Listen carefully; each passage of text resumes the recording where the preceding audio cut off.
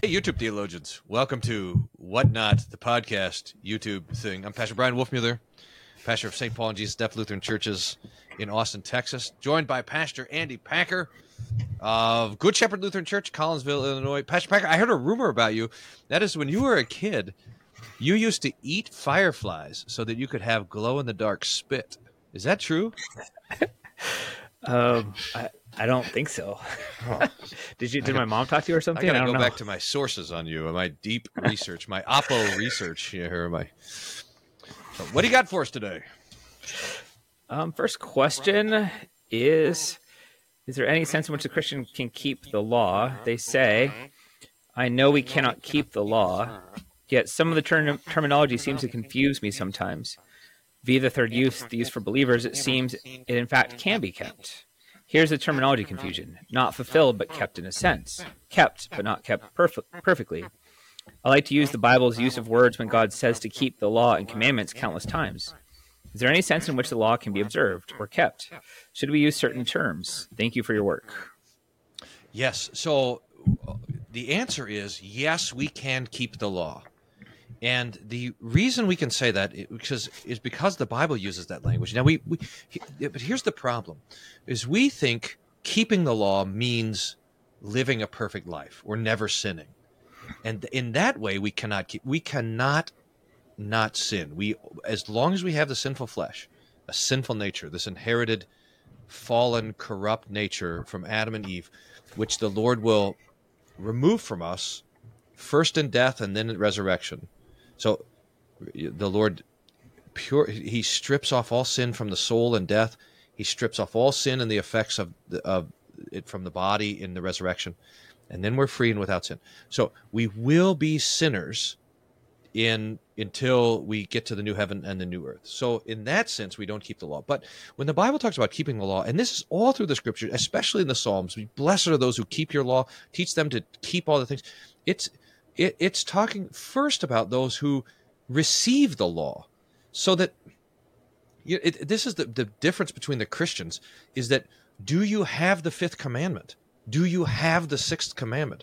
Do you have the seventh commandment? Do you know that it's right to not murder and to not commit adultery and to not steal? Do you know that it's right to honor the Lord's name, to fear, love, and trust in him above all things? Do you have the law as your right and wrong, as your understanding of what is true? That's what it means to keep the law. We have to realize that there's people who don't think that they're sinners according to the Ten Commandments because they don't have the 10 Commandments. I mean, they look at just to take the sixth commandment, you shall not commit adultery, and the Christian's requirement for chastity, both outside of marriage and inside of marriage, that call to sexual purity. The unbelieving world does not have it. They don't have the sixth commandment. We, on the other hand, have it. We keep it. We hold to it, even if it condemns us, even if it condemns our impure thoughts, our impure words, our impure deeds. Even if it condemns us, we hold on to it. In the first way that we keep the law is that we let the Lord's law is also our law, and in that way we are the keepers of the law. Then, by the power of the Holy Spirit, we are beginning to show the wisdom of that law in our lives, but it's always a beginning. So this is how our Lutheran fathers would teach us to think of our life of good works, is that we're beginning to love, we're beginning to serve, we're beginning to suffer, we're beginning to understand. These are all just beginning. They're never complete until, again, we get to the resurrection. But in that way, we keep the Lord's law. We hold on, we treasure it. We let it. It is the Lord's law is our law, even if it condemns us. It is we hold to it. We don't throw it out because we don't like it. No, in that way we keep the 10 Commandments. What do you think about that? I appreciate the way they worded the question, saying they want to speak the way the Bible speaks, because I don't think you can read the Bible without getting away from the notion that Christians do, in some sense, keep the law, and they are growing in keeping the law, which is the language our confessions uses too, that we begin and grow more and more. Not that we ever become perfect in keeping it, but that we're growing in keeping it. Or as Luther says, our baptism, right? It's producing the fruit of the Spirit in us, and it's daily putting to death the wicked vices in us, so that we're growing in these things. Again, because that's the work of the Spirit in us, not just us and our flesh doing those things. But the Bible makes it clear that that's what we as Christians do, and that Christians actually do strive to live different lives than non-Christians. I've heard even Lutherans say, well, the non-Christian and the Christian don't look different at all. And I'm like, well, that's not what Paul says. Paul says, such were some of you. He doesn't say, yeah, this is the way you still are. He says, you used to do those things, and now you're different. You're a new creation. You're striving in a different direction. I really love one of my favorite quotes on this, though, is Gerhard. He says that every wicked deed we do is 100% wicked, but there's never any good deed that we do that's 100% good. So that every wicked deed we do is 100% wicked and needs to be, condemned. But there's never a sense when we do a good thing and it's 100% pure and good. There's always part of it that needs to be forgiven because we're in the sinful flesh. And the way I always explain this to Bible studies or in sermons is that when God looks at us, he looks at us through the blood of Jesus, and the blood of Jesus covers our works. So that they're good works because they're done in faith in him. And because our works are cleansed by the blood of Jesus, even that sinful, wicked part that Gerhard's talking about, that, maybe we did something good, but we were hoping someone to pat us on the back for it, or we did it begrudgingly, or we did this good thing for our neighbor out of love for them. But at the same time, we did it because we wanted all our friends to tell us that we're a really great person for doing this thing. Yeah. Like all those kind of struggles that we have in the flesh, but that because of the blood of Jesus, if I have faith in him, his blood covers that sin so that God looks at the work and says, it's good because you did it in faith. Not that it was perfect. And I think that's where people get caught up, is that this idea that you said, trying to keep it perfectly, as if that were possible for us in this life. We know it's not.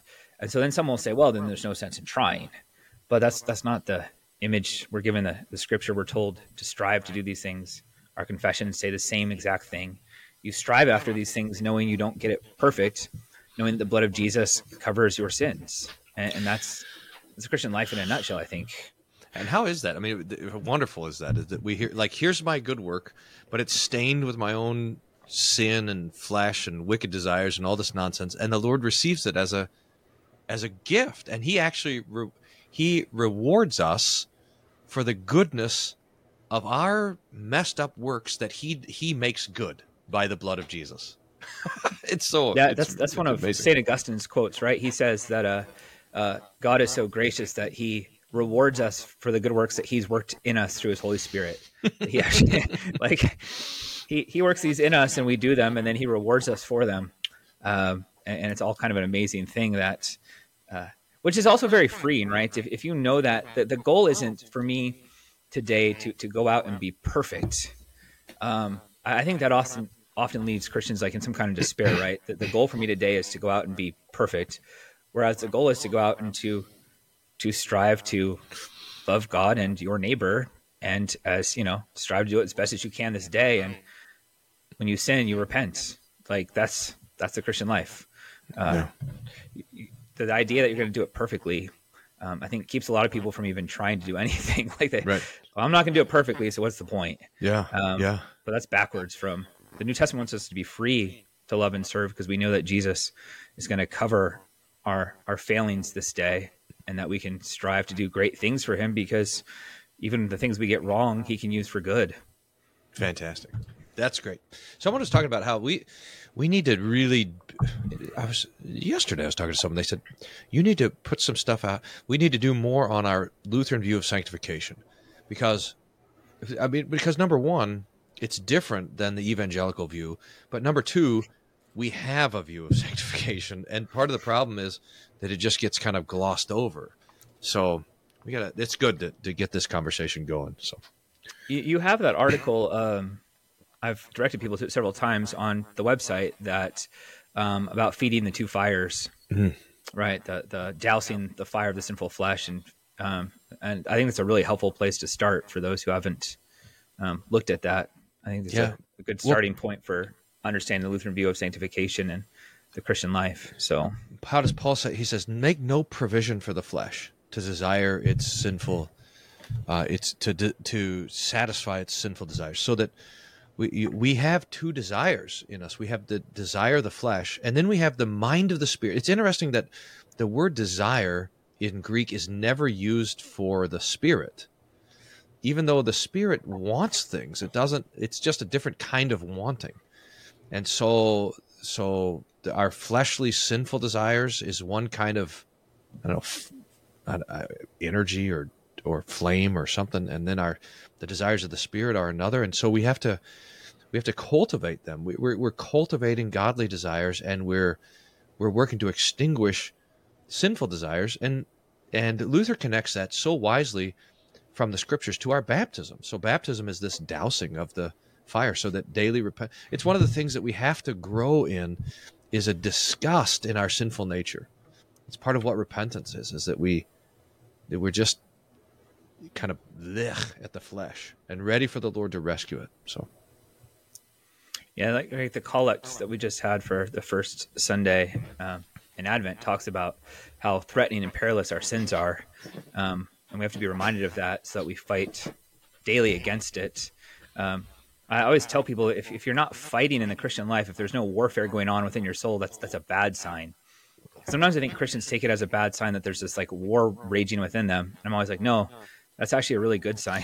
Yeah, like it may be worse. It may be a greater fight some days than others, but there's always that tension in that battle. And if that stops, that's not a good thing, because that doesn't end until we're in the grave. And at the face of Jesus. And I always think, because there's a twofold ending of that. I think this is important too. So we are body and soul, and all the way corrupt with sin. The flesh runs through our body and soul. So that flesh is removed from the soul at death, and it's removed from the body at the resurrection. And that's wonderful. That's a good place to end on that one. All right.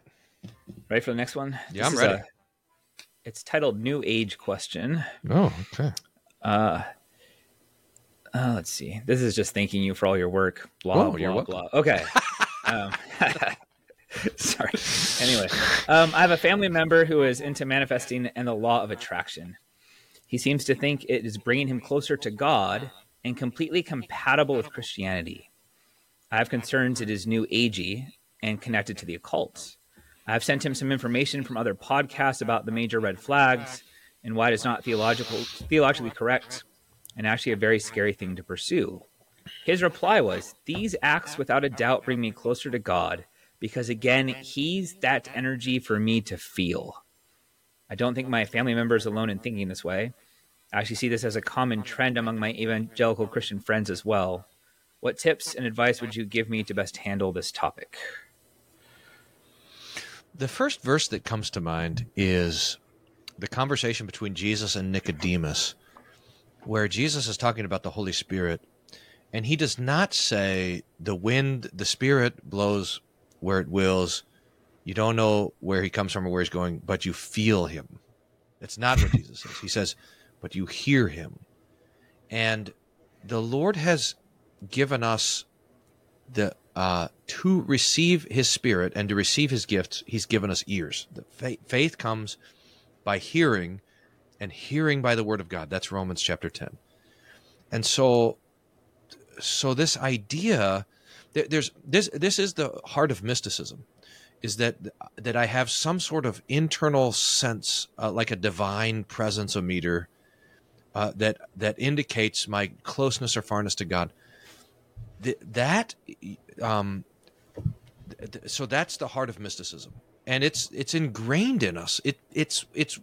That was what was awakened in Eve when the devil in the garden said, "You will not surely die. God knows you will not surely die." That there's this part of us that knows. There's this part of us that on the inside that knows better. The technical term that Luther introduces for this idea, I think Luther introduces it. I don't know if he's picking up on someone else. I've never seen it. But the word is enthusiasm. And that is that the theater of divine activity, or the theater of theological work, is internal, not external. So it's now a matter of feelings. And that's number one, it's wrong. And number two, it's very, very dangerous. You live by the feelings, you die by the feelings. And that death by feeling is brutal.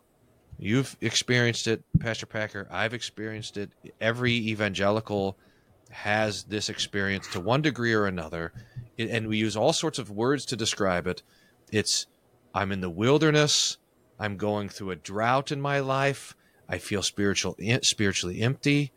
Well, that's because you're asking God to keep promises he hasn't made. You're trying to cash checks that God hasn't written. You're forcing him to to um to meet you in a place where he has told you he won't. He's not going to meet you. He wants to come by hearing by the word, and every move away from the word is a move away from certainty. So while this person's family member, was it son, brother, cousin? I They don't remember. they they think that they're drawing near to God. They are setting themselves up for. I mean, you can just see it happening. They're setting themselves up for a drastic fall. Now, in some ways, I don't know if I always try to just strategically how to approach the argument. Is like, you want to give them hints on the one hand that when they finally hit rock bottom, that you have something to say to them. Like, hey, I know that what I'm telling you doesn't sound like good news now, but there will be a time when you will need good news, and I want you to call me. You're kind of, like you're trying to set yourself up so you can be there to scoop them up when this vacuous nonsense shows itself to be vacuous nonsense. In the meantime, though, how do you help to kind of poke at it so that you can help this house of cards fall? That's also a strategic thing. But I've written about it a little bit in Has American Christianity Failed Against Mysticism and the dangers that are there.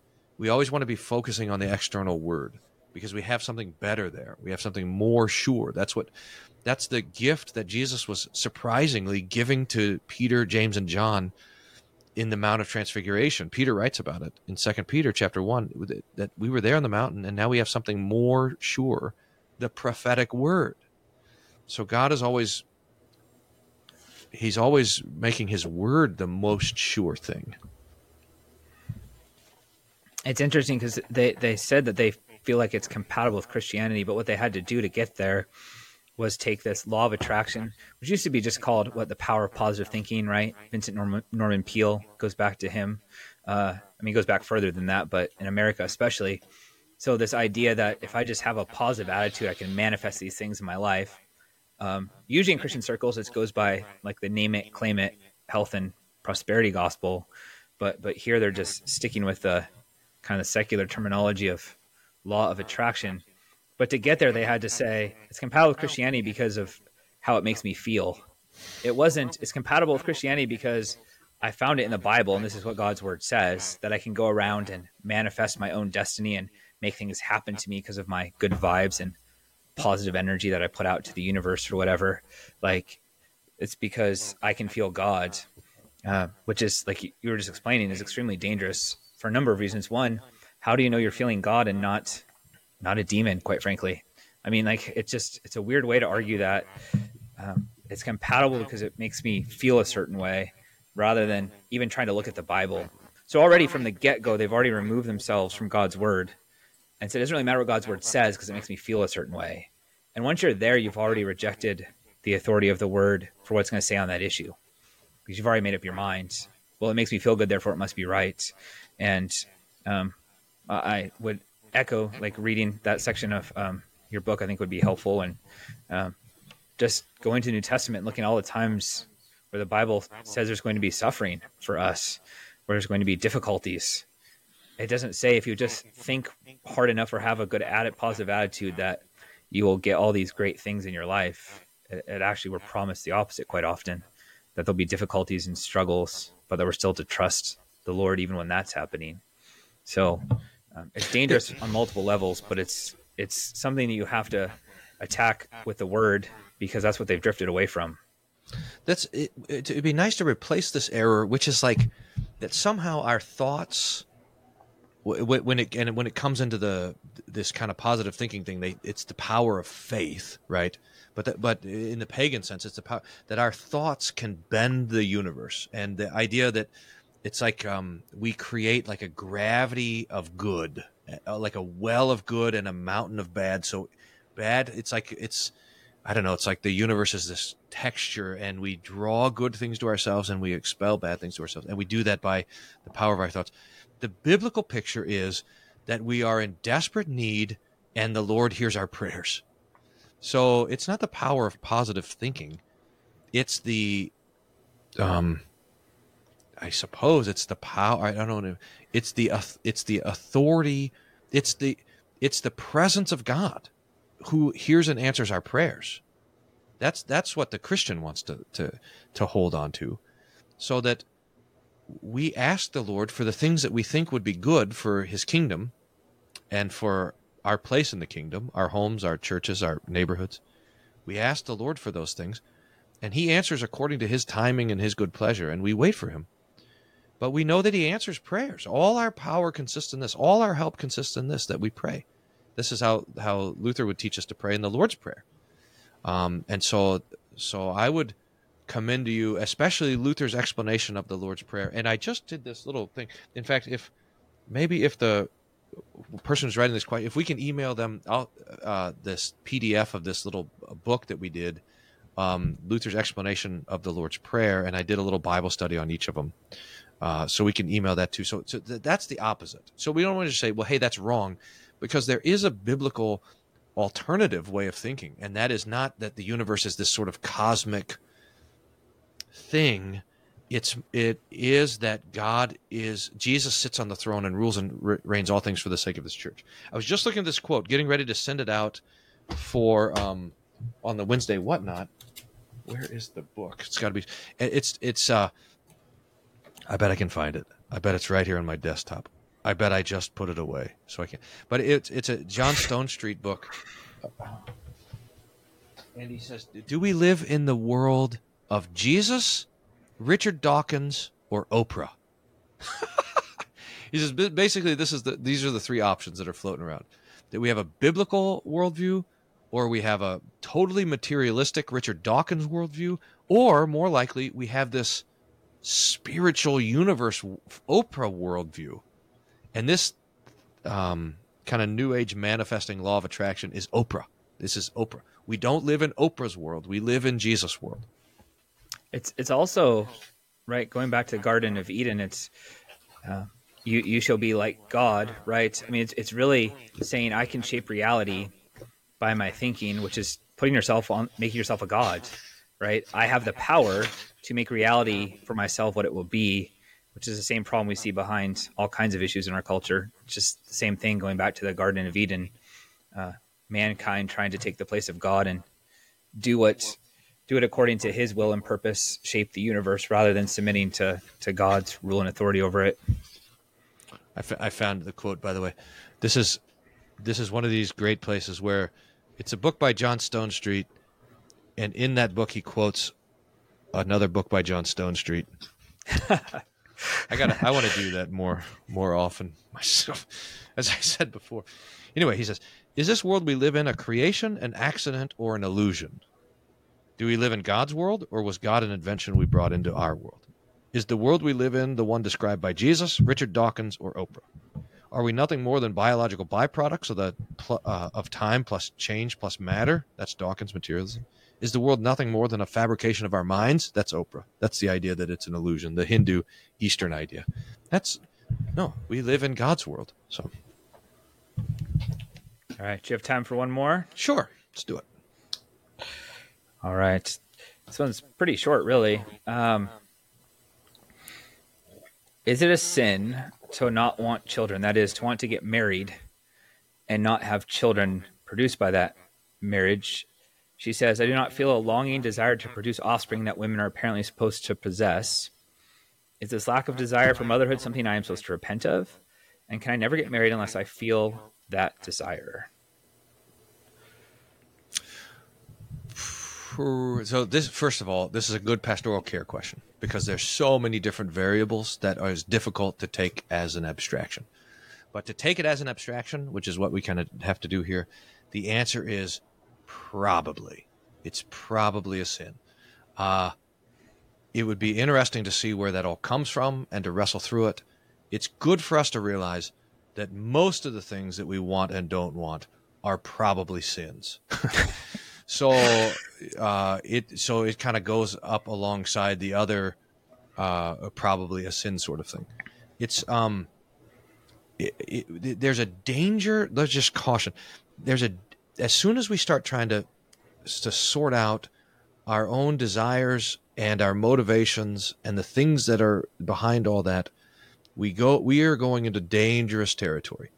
And it's probably not good to go alone. It's probably good to have someone who's tethered to the scriptures to go along with you and to start thinking, well, why not? What's going on here? Why don't I want to have children, et cetera, et cetera. But we realize that the things that in fact, the act of having children, the fact of having children is one huge exercise in not getting what you want. Like, for example, sleep. You're like, man, you know what I want to do tonight? I want to sleep all the way through the night. Is that too much to ask? And your baby says, yes, that is too much to ask. You don't get, or whatever else, I mean, children are probably the most magnificent way of God pulling us out of ourselves. I mean, spouses first, and then children, and grandchildren, our vocation. It's all pulling us out of ourselves and saying, look, I am not here in this world to do what I want to do. That's not why God has put me here. He's put me here so that I could receive his gifts and bless other people, love and serve them. So I was reading a book the other day about a lady who from childhood had same-sex attraction, and she was also a Christian, and she said, look, I don't belong to myself. I belong to the Lord, and I'm a woman, and I'm created either to be chaste or to be a wife and a mother. So she's married and she has children, and she still wrestles against this attraction, but says, that doesn't matter. I'm not here. This is not my life is not here to get what I want. I'm here. I'm called to something bigger, even by the command of God, to be fruitful and multiply. So if that command rebukes you. Now, to the question of, is it okay to pursue marriage apart from the gift of children? It's good for us to recognize that even the possibility of that is a new option, right? Like the technology of birth control and things like this have made that a seeming option for us in the last 100 years. So never in the history of the world was that, like, could you actually separate those two things, intimacy and childbearing? You could try, but good luck. So to recognize that the possibility of trying to have those two things, marriage without children, is a very, very new possibility. So it's not in the mind of the Bible. There's a reason why we call marriage the rite of holy matrimony, because it's the mater that comes along with the bride. To be a bride is to be a mother, and to be a bridegroom is to be a father. In fact, it's embedded in the command. A man will leave his father and mother and be joined to the wife, and the two will become one flesh. And we're like, and Adam and Eve have to think, well, what's a father and a mother? Like, we don't even know what those are. So that father and mother is wrapped up into the office of husband and wife. Now, I think I could imagine places where, and I think, Pastor Pack, you got to tell me if you think this too. You could imagine sitting with a couple and they'd be like, look, we would like to be married in God's name to honor God, but because of this and this and this, having children is extremely unwise. Or you could even imagine, you could take that out of it, and you could imagine a widow and a widower who are 85 years old, and having children is not seemingly possible unless the Lord intervenes, like with Abraham and Sarah. And you could say, well, we can't have children. Would it be good for us to be married? You could say, yeah, that would be good. That would be good for you to be married. So you can imagine a marriage that would be good without children, but that's not the normal way of thinking about it. So if there is a way of saying that I don't have that desire for children, what do I think about that? How do I address that? I think that's a really good pastoral care question. And I think that's the danger, right? Where the exceptions become the rule. Like, well, so-and-so is infertile. Well, that's that's different, right? That's because we live in a fallen sinful world. You're unable to. I was thinking about it as you were talking that, like, we have a threefold purpose of marriage, right? We say it's for procreation for children, it's to be a helpmeet, and then a fight against temptation is usually the way we talk about this. What if someone said, I want to get married, but I don't want to be a helpmeet? Or I want to get married and I don't want to be faithful. I don't need it as a help against temptation because I'm just going to do what I want. We'd say, well, you're not looking for marriage, right? So I think to try to split up those three things, like you said, that's a pretty modern invention to split up those things and to say that we can have the intimacy apart from children and make it seem like an easy thing these days, and or make it even seem like on the flip side, we act as if someone can just get married and have babies, because that's not the way it works either. Like there's lots of couples who have tried to have kids and have a very hard time having children. It's we believe in the Bible that God opens the womb, God closes the womb, God blesses us with children, and that they're a blessing from Him. So I can't imagine a situation where going into marriage right from the get-go, you say, well, I don't ever want this to produce children, but I want to be married. I would probably say to the person, if they came in for a pastoral care situation, someone who comes into me and says that, I'd be like, okay, well, what do you think marriage is? What is the purpose of marriage if it's never to have a family? And again, that's like you said, there's situations where that could be the case, where that's just the way it is, and that's different. But someone who's able to have children, who comes in and says, I want to be married but never want to have a family, I'd ask them, I think, what is marriage for ultimately? And go from there. We have to be there. So what we want is our doctrine of concupiscence, which is that we are bent towards sin, that we want the wrong things. Most churches say that wanting the wrong thing is not yet a sin. You have to actually act on that desire for it to become sinful. But one of the uniquenesses of our Lutheran doctrine is we say, no, actually wanting the wrong thing is also a sin.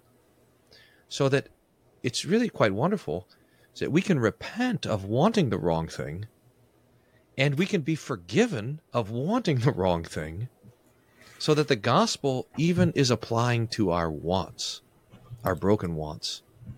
And one of our big things of sanctification is the stewardship of our own desires, and to say, well, have I been trained by the world to want the wrong things?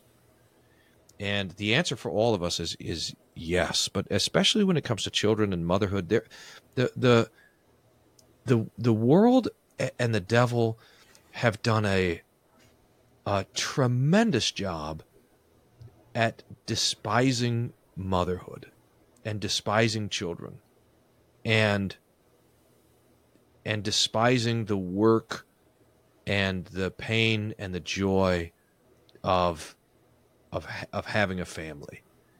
And one of our Christian ways to do that is, this is a kind of Romans 1 thing. We just absorb the cultural things of right and wrong. It affects our own conscience. Part of our sanctification is saying, no, that is wrong. Whatever it is that the Lord has given to me as His command, when my sinful desires go against that, then I can repent and rejoice in the Lord's forgiveness and ask the Lord to cultivate in me a desire for the gifts that He wants to give. I was thinking, you mentioned at the beginning that it's hard because of the abstract nature of not having a person we're actually talking to about this. But I think that's part of the problem with like the question itself, right? Like they're seeing children as an abstraction, like children, like this thing out there. But once you give birth and hold that baby in your arms, it's no longer an abstraction. And I think you'd be hard pressed at that point to say, I don't really want this thing. Right. Right. I mean, I think once you hold that baby that has a name that you've carried for 9 months, that's a very different thing than saying, I have no desire for this abstract notion of children kind of out there. Holding your own child is a vastly different thing. It's a profound, wonderful thing. And that's probably enough right there to end up, or even, going through the pregnancy itself, enough to see your desires take shape and change when you receive that wonderful gift from the Lord. So That's right. And love is greater than just what we want too, you know? So even husband and wife, sometimes you don't want to be loving and affectionate to your spouse, but you don't have the option. You know, the command to love overrides what you want to do. Sometimes I don't want to help with the dishes or whatever. Sometimes, rarely does that happen. But every once in a while, my sinful flesh will get, carried away. You know, honey, I got important radio podcasts to make. I can't be helpful. Just looking over my shoulder here. But can we bring her in and ask her this? What you want most of the time doesn't matter. And the quicker we get over what do I want? Probably the easier life starts to get. But what am I called to do? What's duty, vocation, calling? What does this put me to? And that's actually surprisingly a happier life. Now, I hate to mention this because as soon as you mention it, it kind of pops the bubble, right? Because people who are led by duty versus people who are led by desire are happier people. The problem is if you're like, well, okay, I want to be happy, so I'm going to be more dutiful. You wreck it. You know, you undercut the motivation even. So the point is, serve God and the neighbor, and that's what you're called to do. That's our end in life, and then God be praised. He is good to that. He is good to that. Good questions today, Pastor Packer. Nicely done. Well, nicely done, the question senders. Thank you. If you want to send in your questions, you can send them to wolfmueller.co/contact. There's an email. Pastor Packer checks that. You also check. Did you check the comments on the last ones? Did we get any trolls hanging around? Any? No trolls this time. That was nice. Yeah. A few comments. Not a lot of questions. So if you want to put them on the Pastor Packer goes and checks those too. So you can put that there. Wednesday Whatnot is the free weekly-ish email. Yeah, I think I'll send out that John Stone Street with the Oprah quote this week. So that's there for you as well. And I think that's all. Any other announcements do we need, Pastor Packer? No. Blessings on everyone's day. Yeah. God's peace be with you.